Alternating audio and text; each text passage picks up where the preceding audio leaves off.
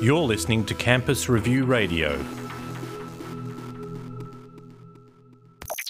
Welcome to EdTech, hosted by Martin Betts. This podcast explores the changing landscape of the higher education sector. Welcome to the Higher Education Experience.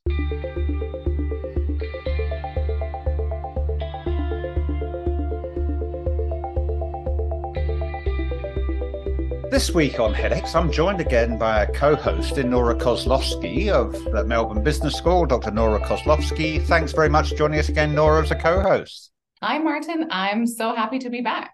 So excited about the guest that you've brought to us this week. And before we get into that, I'm sure you've been busy since we were last together. I know it's been a hugely busy time in the sector. It's been very exciting for us in EdTech. We've had some fabulous interviews with some people here in Australia, Claire Pollock of Western Sydney University and Paul Harper, the leader of the University's Enable Group out of University of Queensland, have been fascinating local guests. I've also been really pleased to make some connections with other international inputs to the podcast. I don't know if you've come across Anne Kirshner. She's the president of Huntley College in New York City, part of the CUNY network of colleges. And I've also got an interview coming up next week with some people out of the More Than Our Rank initiative. I know we had the university rankings, the global university rankings, kick off here in Australia at Sydney recently from the Times Higher Education Ranks. This is a group of universities that are trying to find alternative means other than university rankings for demonstrating what they stand for, what they aspire to, what they're good at, and what might make them appealing to people. So excited about those. But I'm sure you've been busy on lots of things sector-wide, but also in the Melbourne Business School portfolio and activities recently too, Nora. What's been going on at MBS? Yeah, Martin, lots. And it just on that note of how are people thinking about sort of impact, and how are they thinking about how education providers really create value and how they support their communities. I think what's been on my mind a lot lately has been the issue of accessibility of higher education, and just the sort of thoughts around how can we ensure that we actually really think about what's the role of universities in providing access to advantage, what's the role of universities in bridging sort of disadvantage gaps, and in actually solving for some of the really big challenges where we see a large sort of gap between those who have opportunity and those who do not. I really think that's a core role that education has to grapple with going forward. And for us, so this year we released, as you know, our online MBA for the first time. And what's been really amazing to see now, we're 2 cohorts in, a third one about to kick off in about a week. But it is actually the difference that when you create education that's so flexible and kind of tailored around the student, just how much you can actually add to their lives, and how you can accelerate their ambitions by structuring education completely around their needs, whether it's locational needs, whether it's family and caregiving needs. But it's been a real sort of delight to see the impact and the testimonials, and how students are being supported through that new degree. So that's been a big focus for us. And then just one other thing I'll mention, what's going on at MBS. One of the last times we spoke, Martin, we talked about AI, which of course everybody in education is talking about. But I'm super excited that the team that I work with, they are just phenomenal. They are curious, they are ambitious, but they're also super smart. And so they've got about 5 or 6 different AI pilots underway in how we both use AI in the sort of back end processes, in how we support our learners. So everything from market research around new products to then also the kind of front end side, which is how learning is designed, and how do we do that in a more efficient way? How do we do that in a faster way? And also how do we do it in such a way that it kind of responds to learners much more swiftly? So that's what we're working on at MBS. That's you've really hit on the two big ticket items there, haven't you? That you're all about, and that EdX is all about, and I think the global higher education community is about, and that is this increasing striving for democratizing and increasing access to more people, including underrepresented groups, to gain and get the benefit of higher education is so important as an issue worldwide.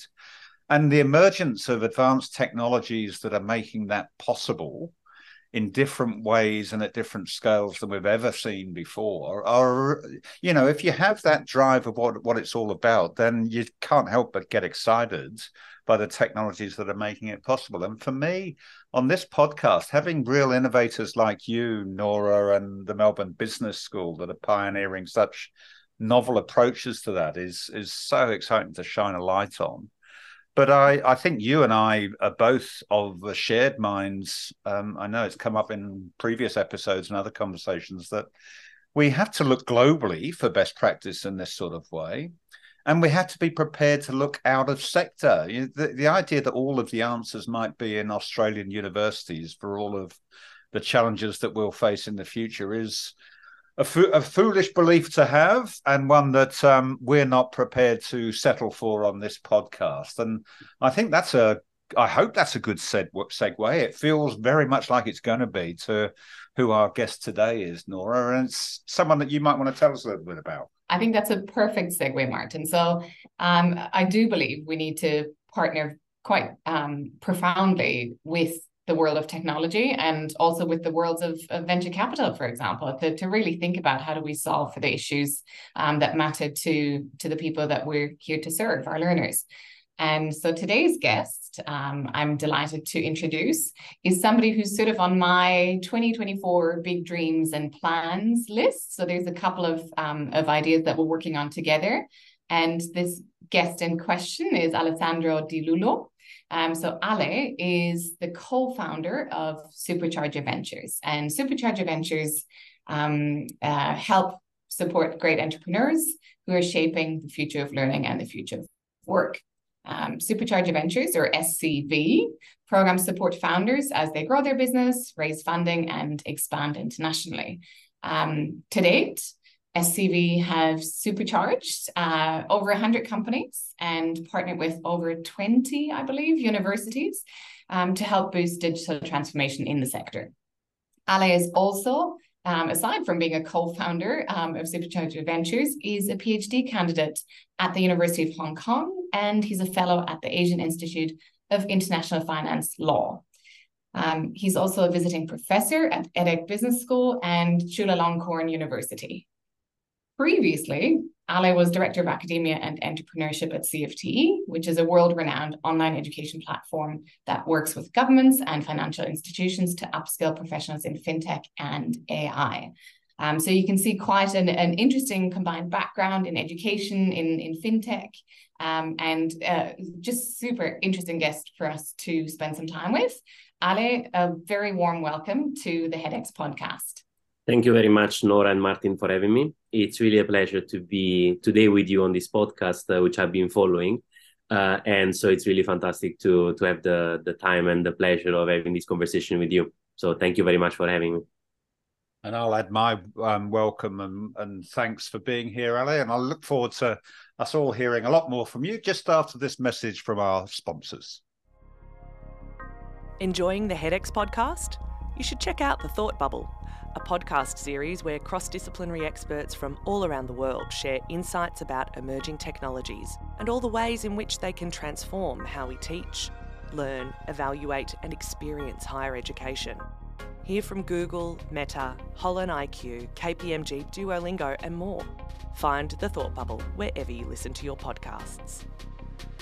So, Ale, you've got a really interesting background to coming to this podcast and coming to your work in the sector, which, as I understand it, it merges some really deep expertise in the world of finance with a passion for digital transformation and the application of digital transformation to the higher education sector, which has culminated in that wonderful introduction and description that Nora gave of you having co-founded Supercharger Ventures.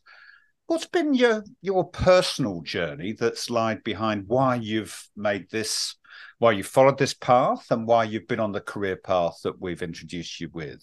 Well, that's really a great question to start. And sometimes I even question it myself in a way. I look back and I sort of like to think, okay, but why did I take those steps, and what led me here? It's interesting that somehow it also relates to what you were mentioning, Martin, at the beginning on to really go forward, we also sometimes need to look outside and be very open for what's next. I started my career as a banker, and I remember when I was at university, for example, I was the typical investment banker wannabe guy, really focusing on getting a job in finance, really wanted to do that, and I did. But then after a really short period of time, I realized that it was not for me, which was quite interesting because it was basically what I was thinking throughout my university. But thankfully, I had the courage to take a step forward and a different step and leave banking and join the world of entrepreneurship. At the time, there was essentially fintech was just beginning. And so from finance, I was seeing these innovations that were happening in technology and in financial technology specifically. And I was very lucky to meet some great people in Hong Kong specifically, that at the time they were really sort of reshaping and reforming what finance was all about. From my today, actually also supervisor Douglas Arner of HKU, to today my co-founder Janos Barberis, to other great people. These are all people that I met at the right time.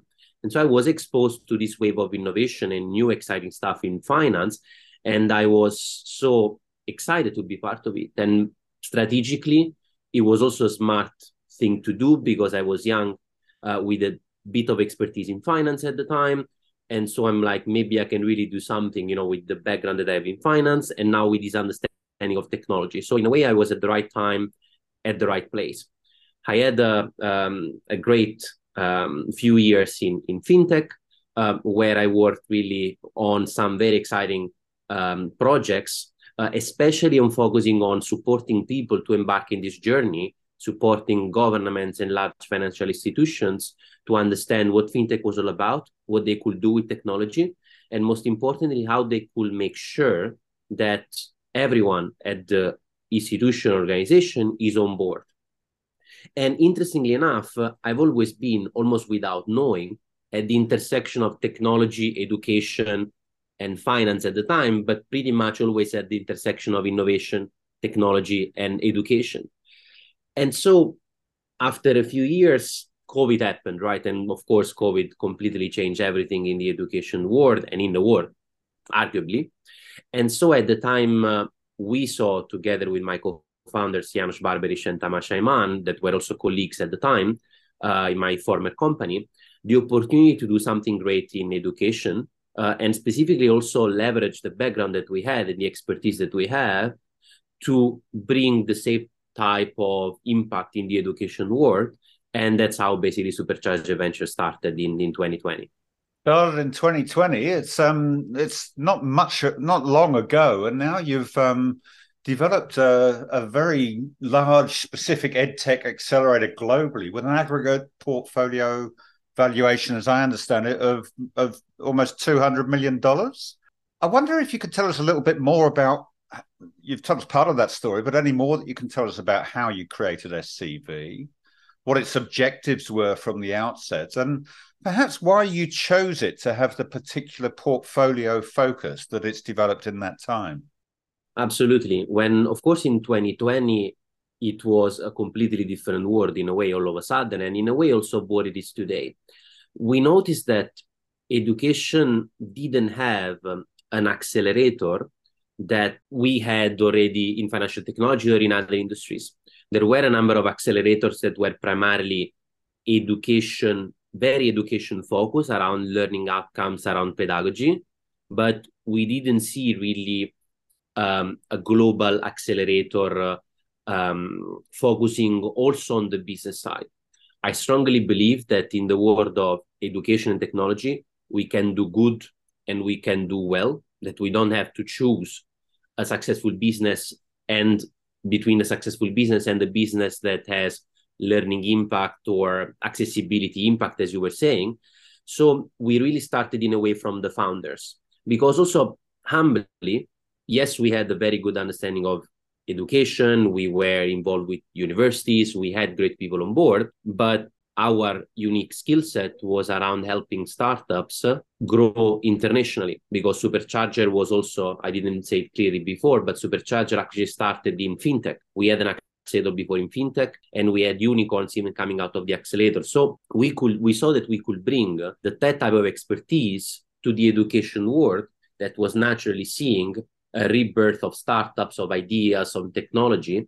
And also what was interesting and the type of objectives and the type of things that we want to do from the beginning, we saw the importance of having a global infrastructure from day one. And this is today actually what is also the essence of Supercharger Ventures. Why global infrastructure? On one side, honestly speaking, it was the only option that we had because we couldn't travel at the time. So we had to do something that was online, that was accessible by anyone, and it was global by design from day one. But also because we strongly believe, as we were saying at the beginning, that we really, to innovate, we need to be open to what's outside, to what's happening somewhere else, to learn from best practices somewhere else and do it today. And then also in terms of objectives, very importantly, while it's true that we wanted to be a business accelerator as well, we surely didn't want to forget the education side of it. And so from the very beginning, we always had a clear objective of bringing together startups, innovation, founders, together with universities, schools, governments, education people. Because what we found is that very often, still today, they don't speak the same language. There is a lot of mediation and translation to do. And so that's also where we operate. And in terms of the portfolio focus, at the time, and still today in a way, we still focus on EdTech at large because we do believe we are still at the beginning of the market.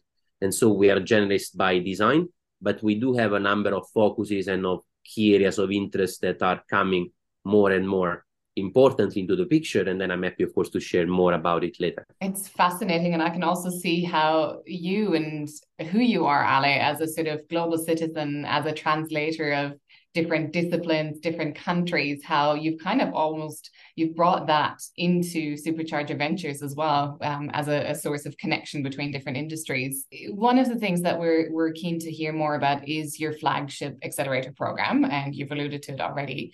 But could you talk us through how the accelerator program works, what the founders that go through it, what they value from it, and perhaps even spotlight some of the companies that have gone through the accelerators and what their stories are, and why some of them have been so successful? With pleasure. It's been an exciting journey, and we've gone now through a number of iterations of our program. We have, as we were mentioning, our online flagship program, which is a global program running remotely, managed between our offices of London and Singapore, and really aimed at global founders in education technologies that are primarily at pre-seed stage. At the time we were primarily seed. Now we're seeing that we need to go a bit earlier in a way. And it's not surprising in a way because a number of funds, accelerator as well, are trying to get as early as possible. And in terms of what happens during the program, it's depending on the type of program, it's normally a 12-week program that focuses on a number of pillars. The first pillar is really around fundraising and funds. Naturally, I'm sure you're not surprised, many founders come to us and they are keen to connect with investors. We have more than 50 investors, EdTech VCs and general VCs and angels on our panel of investors. And we have more than 500 investors in our network at large that we have somehow some relationships on contacts with them. This is very helpful because it really helps us to increase the chances of founders getting the right meetings, getting in front of them. Just to give you a sense, also one of our latest demo days was attended by more than 500 people, most of which were investors in a capacity or another. So it's really a way to connect with investors and also understand what they want. To the point of translation, the same translation sometimes really needs to happen between founders, especially the ones that are very on the education side, with investors, because sometimes founders can be so excited about what they're building that they miss to tell the right story to get the investors excited money-wise in a way.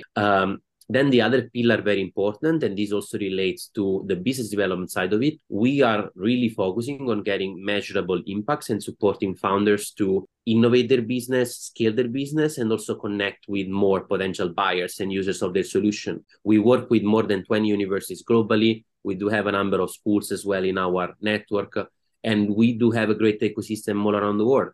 And so the key question to us and the key mandate that we have is always how can we connect founders to mentors, buyers, people that can really support their journey. And then last but not least is really around our own support. We are known to be an accelerator that is very hands-on. We don't just do a relatively academic program and we have sessions in class and that's it. We are there with the founders when they need it the most, because we understand that the worst thing we could do is to take them away from their business. So we essentially ask them to come to class, let's say, when it's really needed and when it's really useful.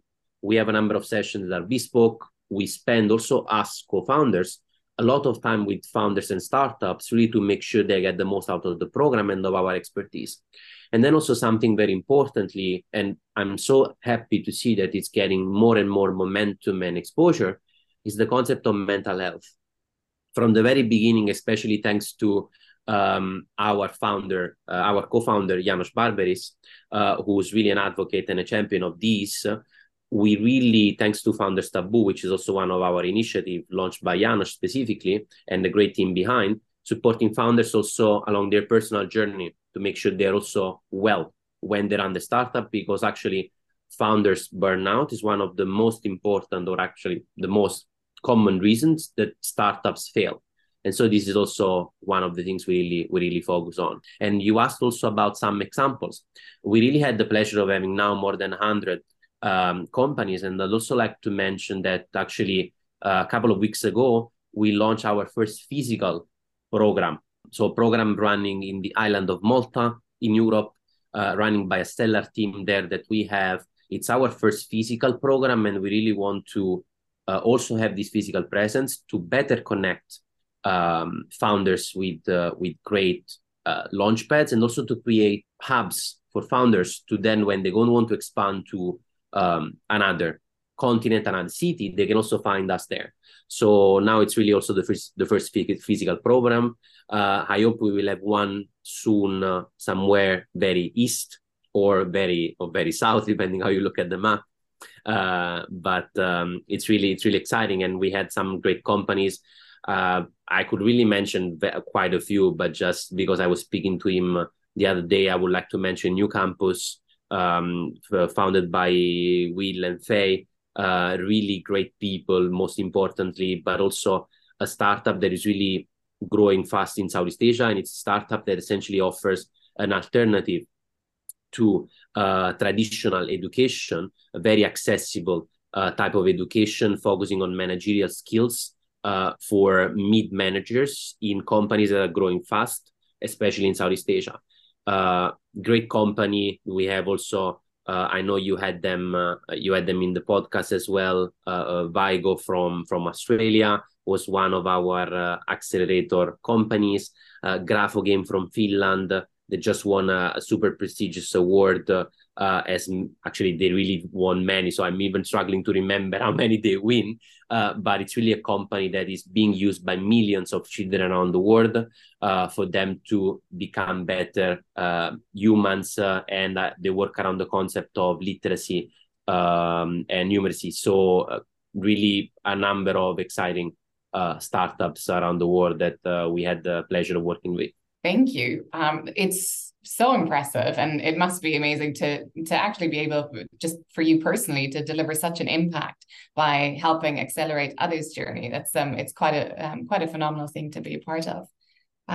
You mentioned that there are ambitions and ideas for further expansion, and one of the markets that you have been curiously exploring is the Australian market. And of course, as somebody who operates in this market, I'd be interested and keen to understand what observations do you have about the local EdTech market in this country, in Australia, and whether you've got any sort of outside expertise about the growth of EdTech in Australia, and what the place of EdTech actually could be to help support the transformation of the higher education sector? That's a very exciting question, and it's something I also love to talk about, because actually, and I swear I'm not just saying this because I'm on this podcast, but I do believe that Australia is a tremendous opportunity for EdTech, and EdTech is a tremendous opportunity for Australia.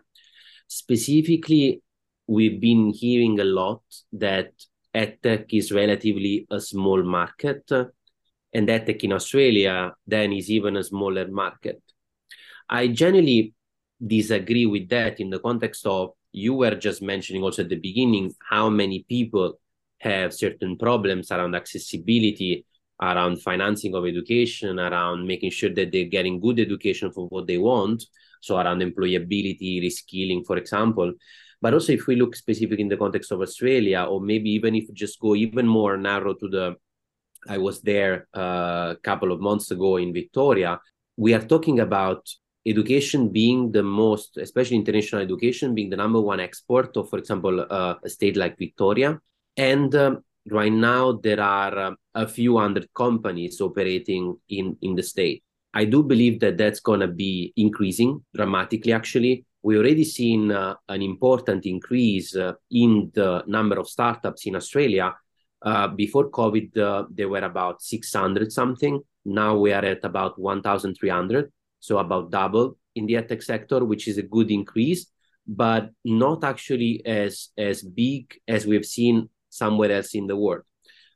When even the number of startups in EdTech and future of work, because we tend to look at it as one industry for us, we have seen tenfolds or more actually. And so we think it's going to be really interesting. What I'm seeing also unique about Australia is actually the openness that universities and higher education institutions, and even in a way vocational institutions, have in terms of trying new things. Don't get me wrong, especially to the founders that will listen to this, selling to universities or working with universities sometimes can be difficult. I'm not saying that it takes days or it's the easiest thing in the world. Absolutely not.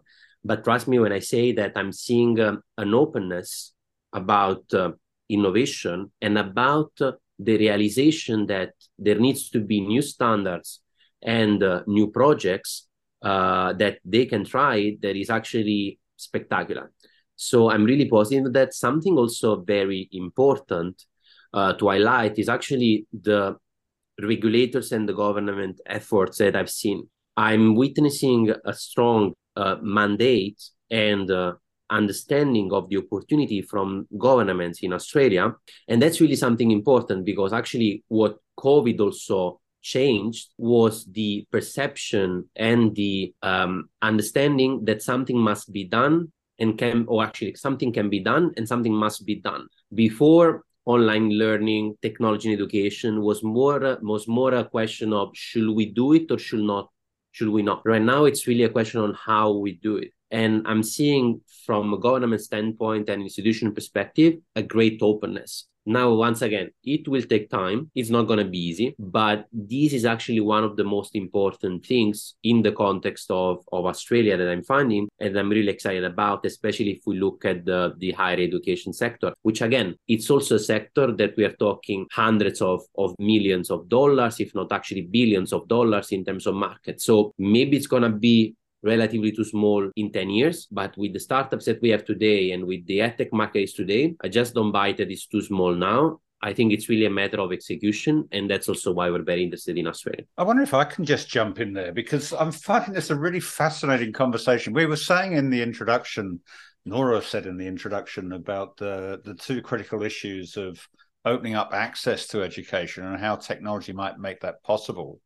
And we're seeing that as a dominant driver of innovation around the world in this sector, and of the startup and the tech community looking at this sector. And you said some really interesting things there, Ale, around how some companies in Southeast Asia are looking at the sort of lifelong learning opportunities. And I didn't hear mention of a university being involved in that. I'm imagining you were describing a situation where the commercial world might emerge as a competitor to universities in some aspects of a future lifelong learning market and demand. But you've come back in locating the conversation in an Australian context to say that you sense our university environment and our government and policy environment is actually very amenable to engaging with these technological and commercial developments. And I think you're right. I think this is a hugely important time. I don't know how much you're across the fact we have something called a Universities Accord at the moment, which is our government looking at developing consensus across the whole sector about aspirations for 30 years' time and how we might get there. It's seeing a doubling of numbers of graduates over the next 25 years as its aspiration, and more of them coming from previously underrepresented groups. You see prospects of our universities being ready to engage in this innovation, and you're right in the heart of working with startup communities and investors and your own company. What do you see as the ways that you would propose that universities can get closer to this whole EdTech community and movement in order to benefit more from the innovative ideas and ways of working that you're in the business of uncovering, and apply them to this opening up of at-scale access to education? But what should vice chancellors of Australian universities do? That's a great question, and I think we will need a series of podcasts only on that with a number of leaders from universities. I mean, I'm also happy that today I'm joined by some great people here that have clear a lot of experience as well. So I'd love to hear your thoughts as well. But if I have to summarize, I think there are two important parts. One part is a mindset shift, and the other part is then practical elements and tactics, right? That might be some we see that are good for some and not for others. Some we think that are true for everyone. The most important thing is a mindset shift. I draw often comparison with fintech because that's where I come from in a way, right? And today, if you look around, you don't see the word fintech anymore that much. Why is that? Because it just became finance.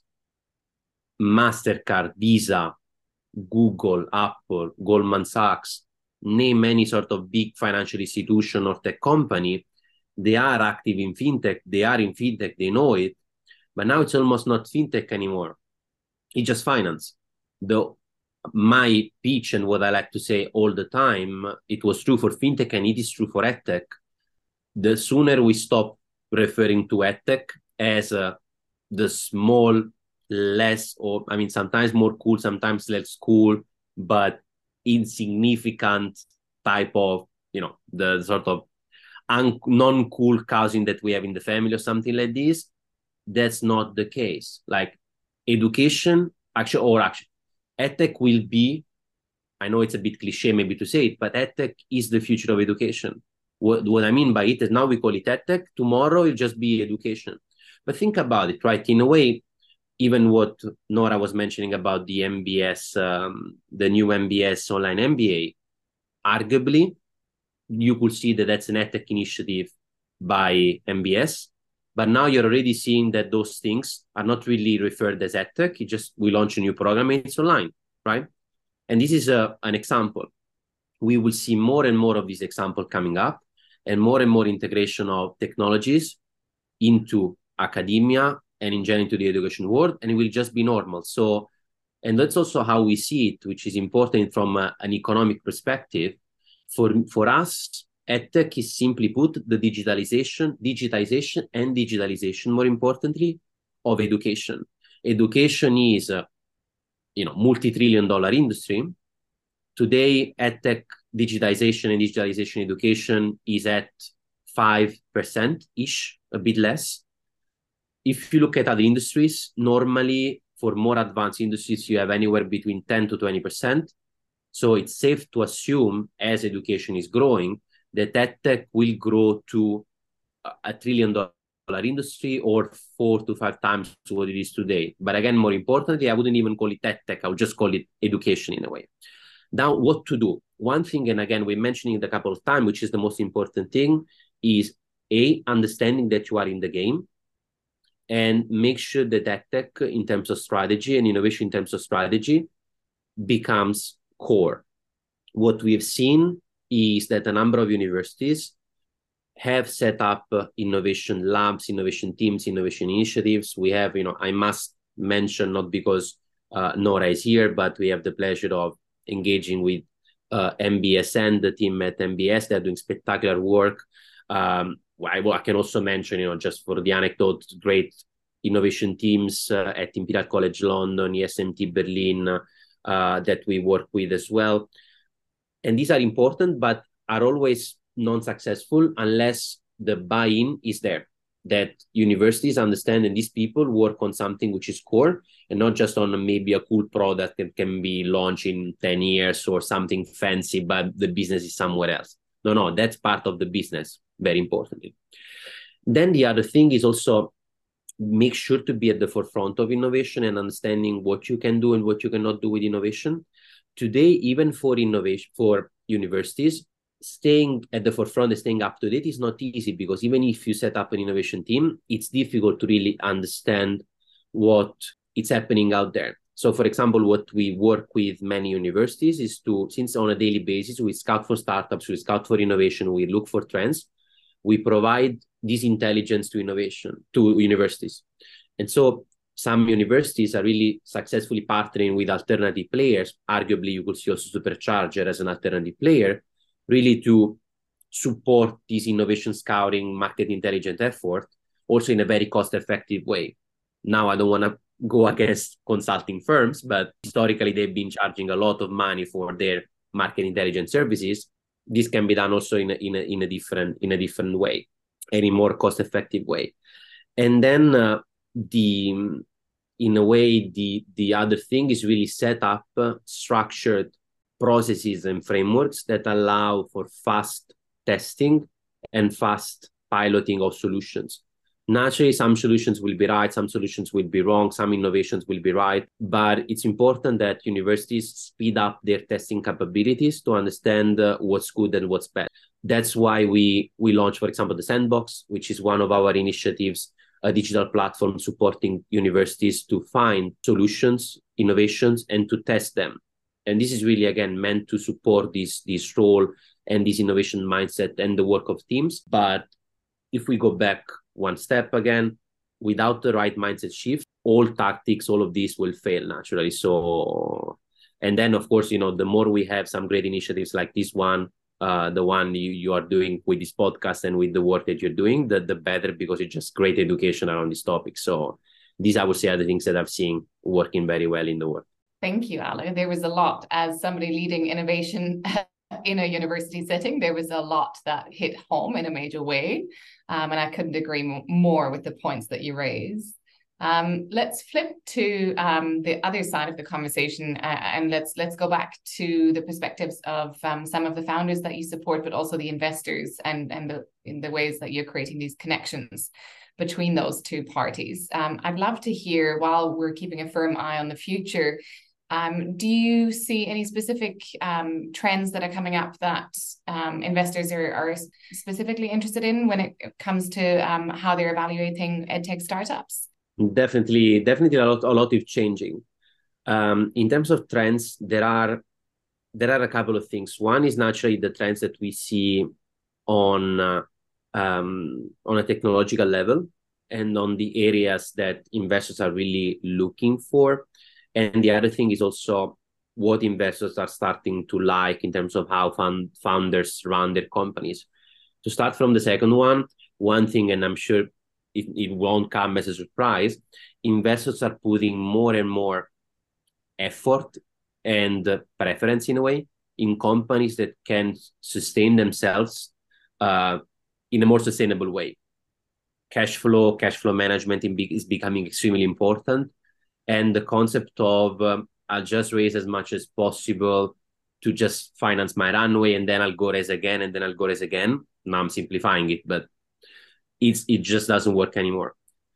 We are really seeing a comeback to a more fundamental way of looking at businesses, even for startups. So to the founders out there, the more you can show that your business is sustainable, and is profitable, or at least it has fundamental value also in terms of how it makes money, that's a big plus today, because that's really becoming very important from what we've seen over the last year and a half, pretty much, where there was really freeze of capital and freeze of assets. And so founders had to rely on themselves. And it's important because historically these periods are bound to come. In terms of trends, naturally, big word is artificial intelligence. We are starting to see a number of exciting trends. The first one is finally, in terms of operations, automations, we are really there. And there are a number of exciting projects that we've been looking at, and this is really hot on how artificial intelligence can support automation and cost saving and better operational structure of institutions, education institutions, especially. That's something that we are seeing more and more. And also from a technological standpoint, we are seeing there. What is also fascinating is also how startups are reimagining how artificial intelligence is being included in the loop, and how we can design new models of learning based on the use of artificial intelligence and leveraging the capabilities of ChatGPT and those type of language models into education. That's something naturally that there is a lot of hype as well at the moment, but I think it's genuine innovation, that because I do strongly believe that these type of innovations and technology shift are here to stay. And then actually we mentioned also about upskilling, reskilling. One topic that it's just getting momentum and it's not stopping is the concept of, which I would call embedded learning, or also skills-based learning together. So the concept of how can I use technology and data to learn what I need to learn and the best moment in my career without necessarily go and enroll for a master, for example. But how can I do it even on my desk, or how I can do it very quickly, very cheaply, ideally even. And so we are seeing a number of startups, and investors are really, it's an area that we are seeing more and more in conversations. Interestingly, this also raises a lot of questions to universities around how their business model run. And we are seeing more and more universities really taking a shift, also trying to shift the way they look at student journey, not just from I promote the program, I enroll, I finish the program, and then buy, more or less, and I get paid for it. But how can I imagine different models where I engage students for maybe a longer period, but only make them come when they need, or how I can retain the data and information of my alumni and provide them with the skills, knowledge, and courses and content when they need it the most after. There are a lot of solutions in the space.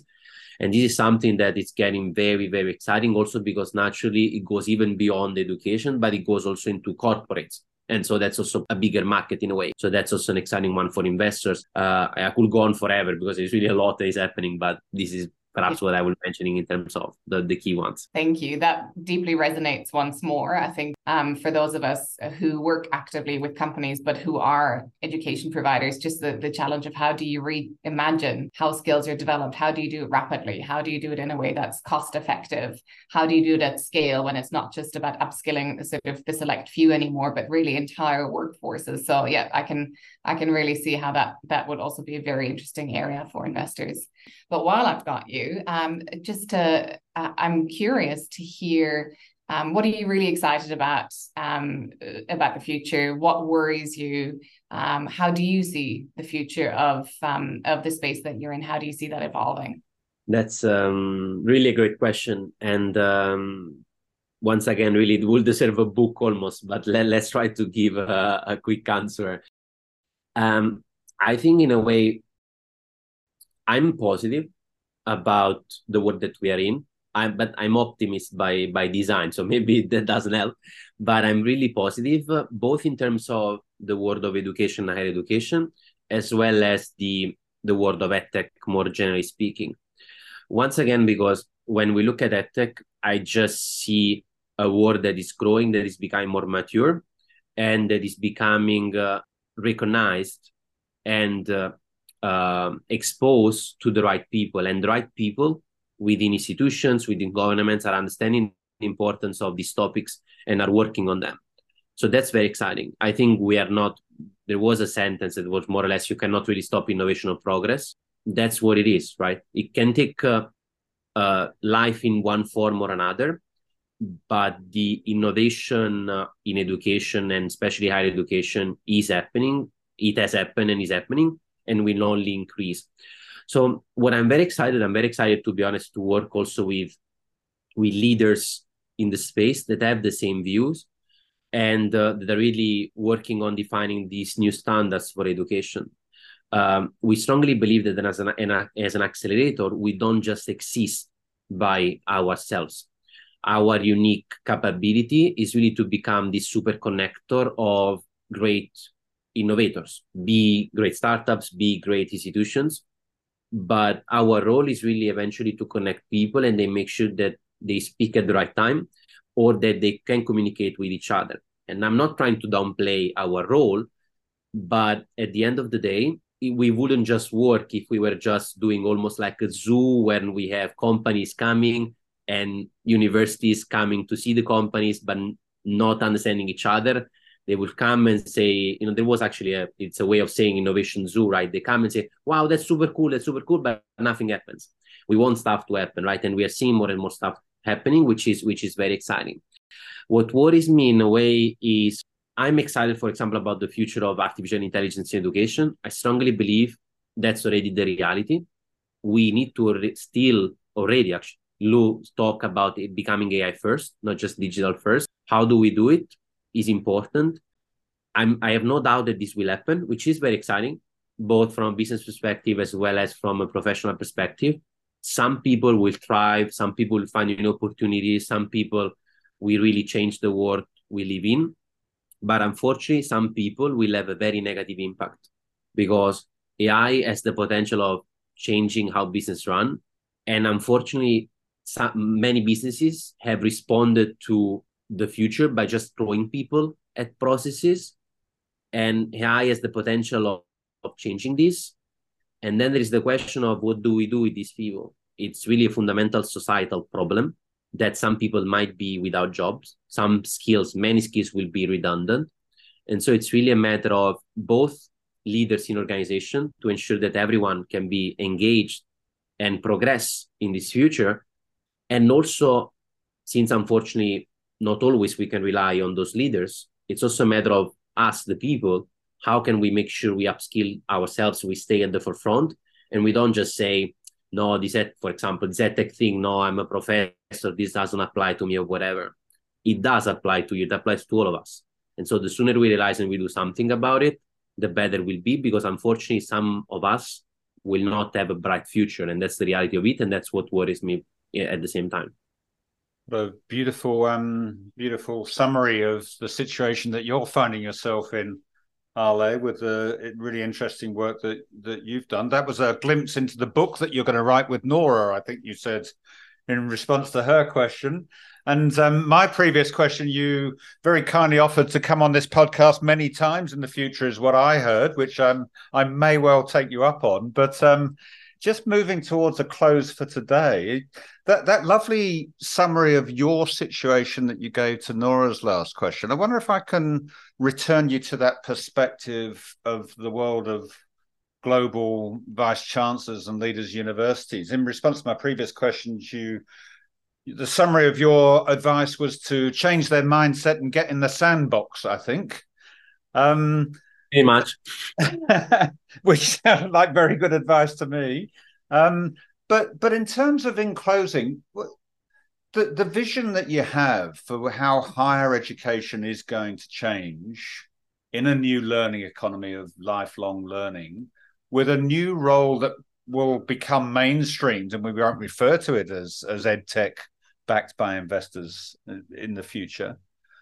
But what does it mean for global universities, do you think, over the next 20, 30 years? And what do you think, beyond individual leaders changing their mindset and getting in the sandbox, what do they need to do to respond to and reposition to your vision in what they're doing in the months and years ahead? That's really a great question. And it's really, really something that we are really working on to make sure we have a defined response to it. And we can also really work with university leaders to make this happen. In terms of the world we live in, as I was hinting, we're really seeing education and higher education really moving from, in a way, vertical innovation to what I would call horizontal empowerment, right? Today, we are really still, in a way, we're kind of moving to a phase which I will define, between 3 and 3.5 in terms of education. I will believe we are in a 3.5, so post-COVID world, where what we're witnessing is the mix of digitization and digitalization of education, of higher education specifically, meaning a number of processes, a number of products are moving online or in a digital form. That's digitization, right? And at the same time, we are seeing universities and leaders pushing new models and creating new products that are truly digital. And so this is what I would call digitalization. But we're fast moving into something which I will define as education 4.0, basically, which has a number of pillars. The first one is really AI-driven. There is no doubt, as I was saying, that we are living in an AI world and we need to embrace it and adapt it. There are a number of steps that we can do to do this, right? First is realize it, more importantly. But the second is really make sure that we have a good understanding, both at leadership level as well as execution level, on what AI is and AI can do or cannot do. That's very important. We need to speak the same language. We cannot just rely on some IT people or tech experts to do so if we don't really understand what it is about, at least from a high level standpoint. And then the other one is really how can we design a strategy, a new learning strategy, new product strategy, new business strategy that embeds all these components and leverage artificial intelligence specifically to really be more effective, more accessible, and better in the outcomes that we want to achieve, more from a learning standpoint than a business standpoint. The other important characteristics, or the other pillars that we see, is an education that is becoming more and more skills-based, more and more continuous and embedded. Specifically here, we are seeing that the world of the corporates, the people, require a different type of models. Today, and until yesterday, basically, the higher education world was primarily, from a global standpoint, built around the fact that, okay, you do an MBA at a very good university, more or less I can expect certain things. It's basically a trust-based model. We are shifting towards something that we can call skills-based model. But then the question is, how, as universities, can we provide students the ability to say, I know this, and let me show you. Here, there are two things. There is one side, which is defining how people learn and the skills that students are working on. And this is also almost taxonomy problem in a way, which is not to be undervalued, because it's not just a matter of, it's an academic exercise, but it's also about making sure that we work with the industry to make sure that then these skills correspond to jobs that are being hired, right? People are being hired for certain jobs. And so companies are looking for skills to fill these jobs. If this taxonomy, for example, is not used, it's not helpful. Something that I'm really excited about is also the concept of skills portability, skills portfolio, and skills mapping. I actually am a big believer that blockchain technology can be really of great support here. But the blockchain technology will only be useful if we define the right frameworks and the right standards to use it. But then it's going to be interesting. So the leaders should really ask themselves, how can we really think about our offering, about our value proposition more in these terms, rather than let's just launch a new program because we see there is a great demand, right? So really thinking about looking long term. And then the other thing that I will mention is also we are seeing an education and an EdTech world that is becoming more and more immersive. Naturally, AR, VR, exciting technologies, but I'm not just talking about this. It's the concept of how can I make my learning experiences be more immersive, more exciting, more premium in a way, or more accessible, because top universities are having the challenge of maintaining their premium to maintain their revenues, essentially, and their value proposition and their position. And lower tier universities have the struggle of declining enrollment rates. So how can we improve the education experience to solve at least partially these problems? Once again, it's really about how can I equip my institution with the right scouting, testing capability so that these type of innovations are happening quickly and can be introduced quickly, because otherwise there is the risk of higher education, especially for those working on year programs that have 2, 3, 4 years. If I implement something now, I will see the results in 4 years. And this is not really possible in the world we live in. So how can I measure progress faster than this? And then read the book that Nora and I will be writing. What a beautiful note to finish on. I look forward to reading it myself. And you've given us some great insights there today, Ale. I really appreciate you sparing your time and sharing your expertise of so many global insights and such a leading edge and perceptive picture of some of the dynamics that are facing us all in the world and are right at the top of mind here in Australia at the moment. So from my point of view, thank you very much for joining us. I'll hand you back to Nora. Thank you. Ale, what a delight this has been.